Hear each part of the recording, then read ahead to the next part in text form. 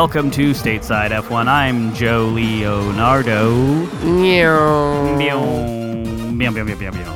That man making the sound of Max Verstappen going from P9 to P1 is Andrew Berger. Hello, everyone. Welcome to Stateside F1. Good to be here. And we're talking Miami Grand Prix. I think the best part of that race was my aunt sending me a video of her trying to change a tire because she was at the race. Oh, really? Yeah. That's awesome. Did she go last year too? No, a relative of hers, not on my uncle's side, so not related to me, had a free ticket, tickets available. So she got one of those tickets. That's awesome. Yeah, it's very difficult. Was she using the gun and everything, or just trying to lift the tire off and change it? It was very funny because it was my uncle on one side who was because you know how in the pit crew there's 3 people per tire, so someone pulls it off and the other one puts it on. So my uncle's brother was the guy who was going to put the new tire on. My aunt who had the tire gun. And my uncle, who was pulling the tire off. And in true, what generation are they considered? Boomers? What year were they born?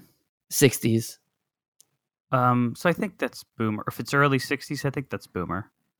So in true boomer fashion, my aunt was playing with the tire gun before they pressed the go button. So the game malfunctioned for safety precautions. And then my uncle kept pressing the button that they had installed on top of the mock-up of the Formula One car. Mm-hmm. And in this 45-second video, they could not figure out how to get the game started. And she was playing with the gun, and she got the hub off, but the rest, it was a complete disaster and very entertaining. That's awesome. They should have a Three Stooges episode where there's Three Stooges changing a Formula One tire and hijinks ensues, because it is 3 people. Oh my God. So I feel like that would be very funny. I would love that. I'm surprised they haven't tried to reboot the Marx Brothers or the Three Stooges, to be honest. They did. The Farley brothers did the Stooges recently, and Kate Upton is in it. I think it just completely bombed. I know the guy who was in Will and Grace is one of the Stooges. What's his name? Sean Penn.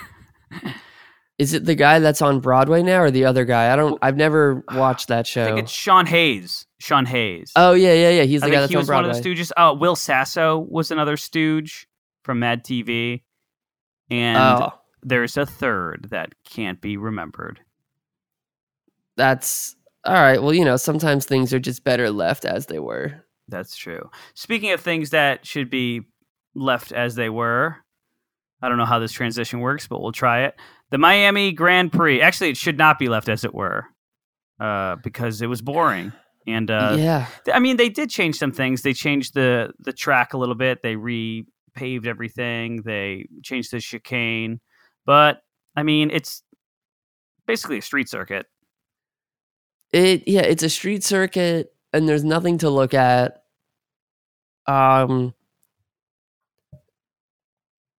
And it's all strategy, which is interesting, but it's just very showboaty. I think Formula One is still having trouble understanding the American market.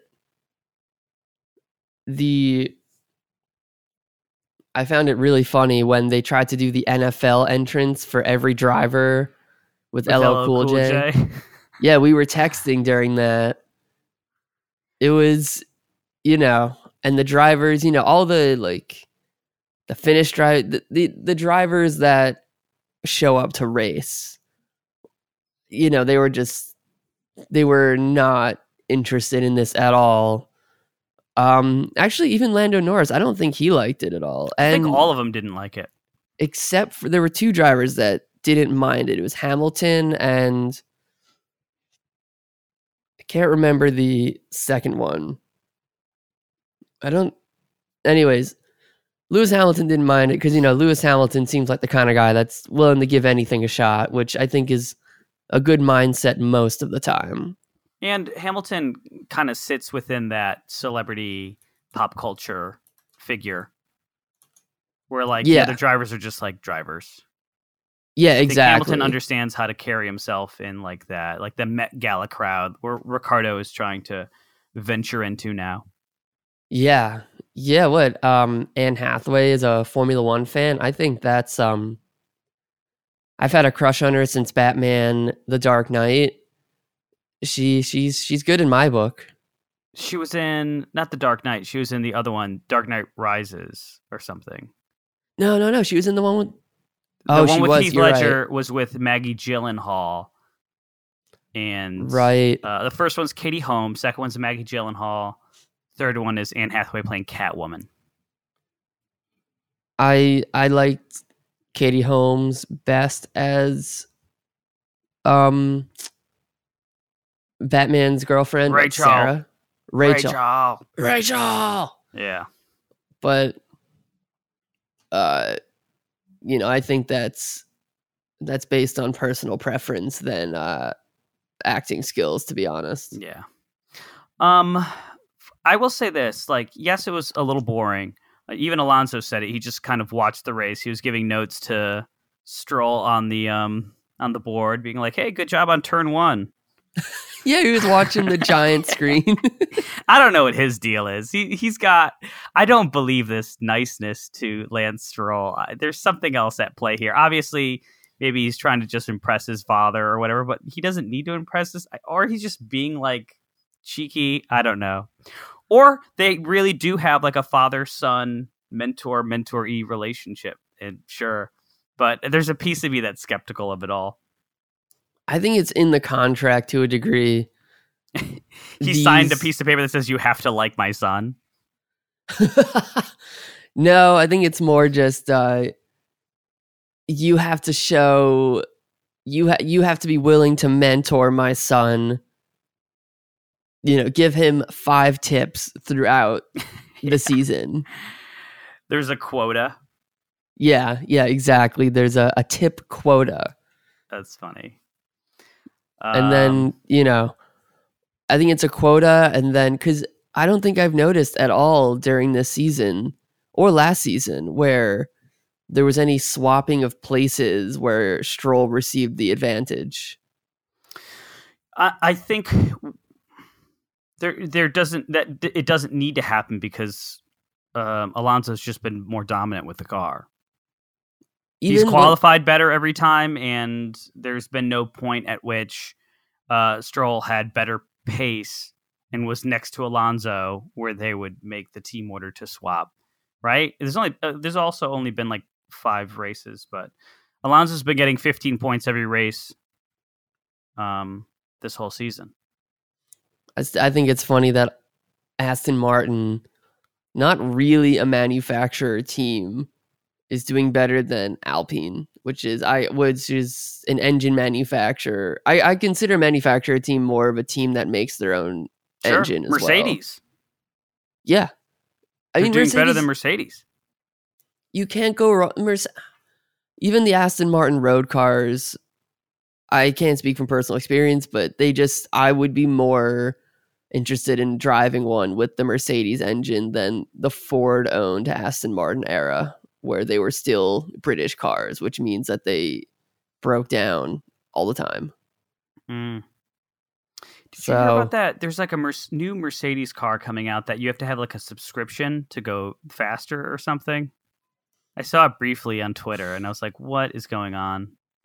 I heard that auto manufacturers are considering creating manufacturer subscriptions, kind of so instead of when you buy a new car, you could say, oh, I want this option, I want that option. Instead of doing that, they'll just put every option in the car, and you'll pay a monthly fee if you decide that you want seat heaters or I don't know, something else. Yeah, the heated seats, I heard about that too, that you pay $15 a month and you can have it unlocks the ability for heated seats. But this feels like a slippery slope into just kind of like wage, like I don't want to say slavery, but like we're basically slaves to these corporations. We have to keep paying 1 million subscriptions just to survive. Like we don't own anything anymore. Yeah, we're going back to like serfs and stuff. Like dukes of, you know what I mean? Like that serfdom. Yeah, that's exactly what's happening. I mean, you can't even buy DVDs anymore. You can't even you can't own the videos. You just have, what you had previously, or unless it's all subscription services now. There's a way to do it though. I know some people who are in the computer world, and they know a way to First of all, that sounds like a line from like a 1990s sci-fi movie. I know some people in the computer world. Yeah, RoboCop. No. No, they figured out how to kind of create their own Netflix-like database of films that are released.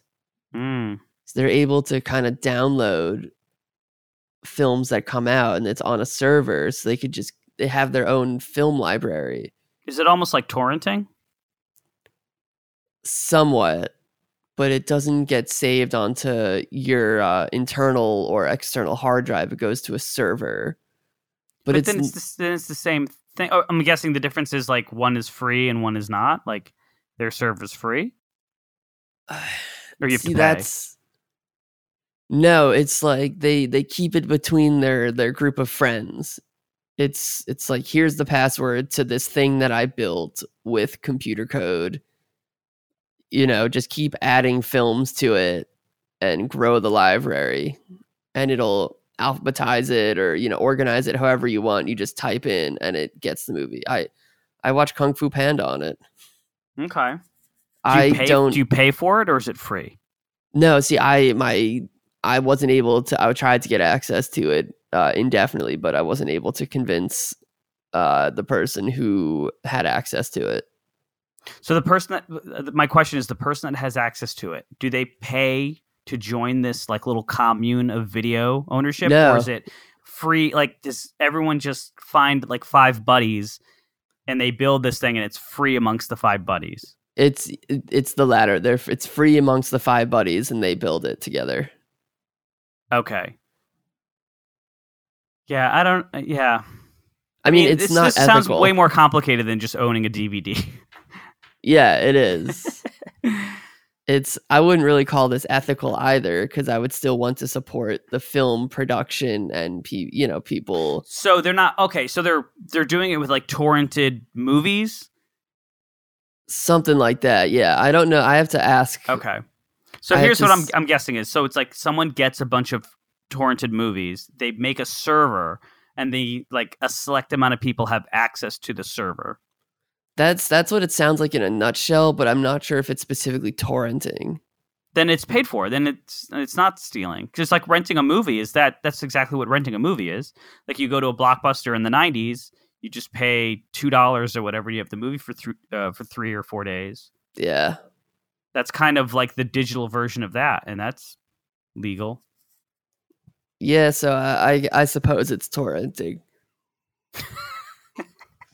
I never want to interview you after witnessing a crime. Be like, what did the man look like? Well, I don't know. I feel like I'm working so hard to get information out.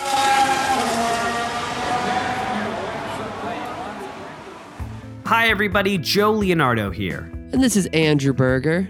Along with being the hosts of Stateside F1, Andrew and I are audio engineers with thousands of hours of podcast experience. Between the both of us, we've worked with a wide variety of companies, from Google to Discovery, as editors, mixers, sound designers, and even social media managers.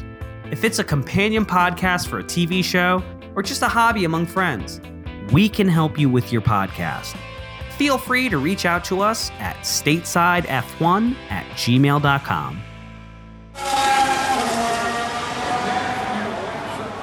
So back to Formula One, where honestly podcast felt as long as it takes to torrent a film. Honestly, the split between Alonso and Perez, that was long. I know we made fun of I think last race it was Charles Leclerc. He was like 30 seconds behind the Red Bull. I think it was Perez. Last race was Verstappen. Perez won. Verstappen was second. So who came in third? Leclerc? Yeah, so Leclerc behind Verstappen. It felt like an eternity.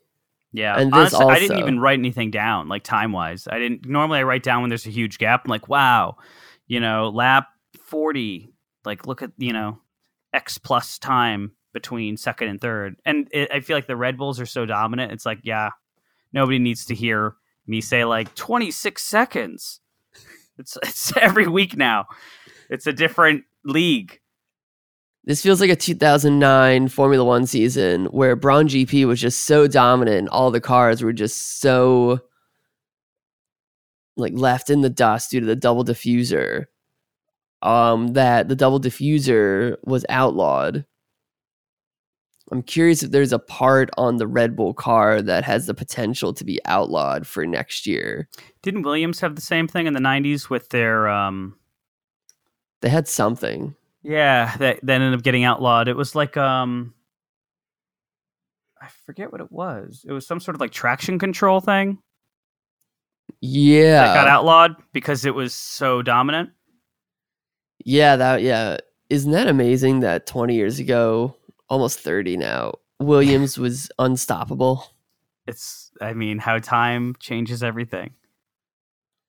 Yeah. Williams. Speaking of Williams... yeah. Logan Sargent's weekend. Man. Yeah. Man. You would have thought for like. So I watched a lot of the pre-race stuff, and all of it was focused on Logan's face. Whenever they had the national anthem, we saw Logan. It was just like Logan's whole weekend. And where did he qualify? He was out. Oh, Q1. He was dead last. Yeah. Oof. And then for the race, he was dead last as well, right? Yeah, plus one. The whole time, yeah. They didn't have the pace. I wonder if do you think he might get replaced mid-season? No. He's too much of a PR asset to Williams. I know there's whispers about it for Nick DeVries if he doesn't put up. Yeah, I saw Helmut Marko allegedly said to Nick DeVries, "Get ready to learn how to speak Chinese, man." No way. I think. I'm telling you, Helmut Marko is a psychopath. Can I say something? We need these people to keep F1 entertaining. If we have more races like this that are boring, then all the entertainment comes from the drama, the drama off the grid and off the track. So problematic people make entertainment. It's been that way since the beginning of time. Reality TV, man. Exactly.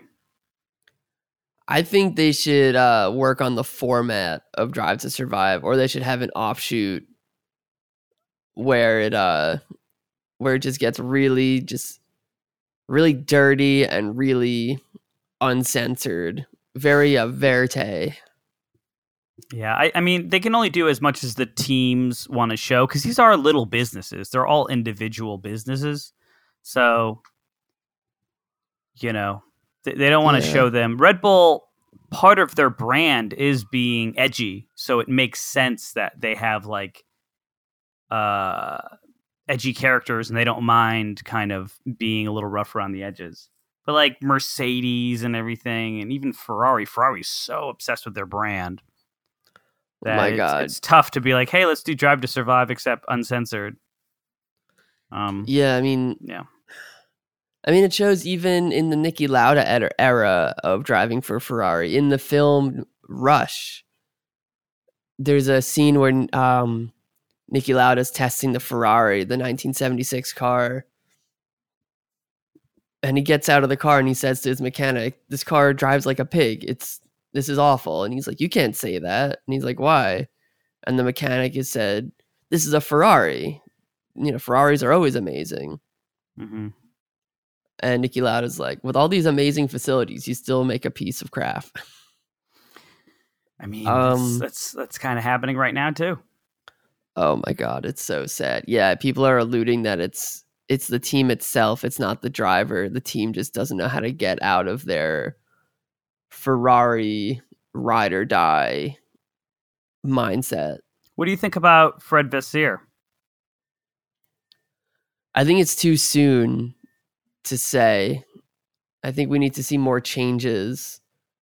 And it seemed like at first they were making some changes. Someone's actually leaving Ferrari to become, I'm not sure what team they're going to, but I remember it was in the news a couple weeks ago. Someone's leaving Ferrari to go to another Formula One team. Yeah. It's Is it to AlphaTauri? I think I read something similar. Yeah, I think that's it. Yeah. All right, before we wrap up, I just wanted to bring up this. Hamilton out at Q2, worst ever qualifying on US soil. He's just got no fight in him. This guy's done. I don't see him pulling an Alonso. I think if he wants to win another championship, he needs to go to another team. I don't see him. Well, he probably can't. Yeah. Because he signed away like his life and then like 10 years after he's dead to Mercedes. I'm sure there's some contract where they have his soul.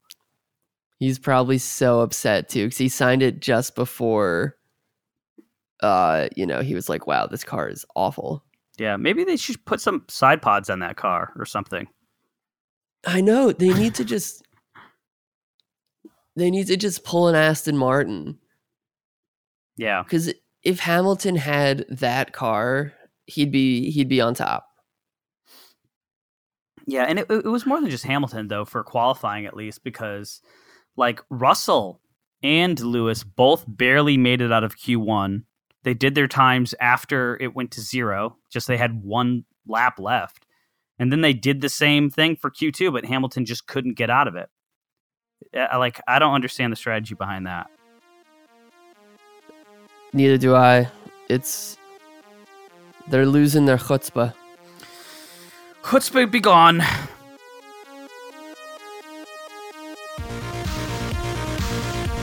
Thank you for listening to Stateside F1. Please like, comment, subscribe on Apple Podcasts, Spotify, or wherever you get your sweet, sweet podcast content. Follow us on Instagram at Stateside F1 and TikTok at Stateside F1 Podcast. Feel free to message us, DM us, memes, comments, questions, suggestions, etc. We will respond and follow you back. Bye. Bye.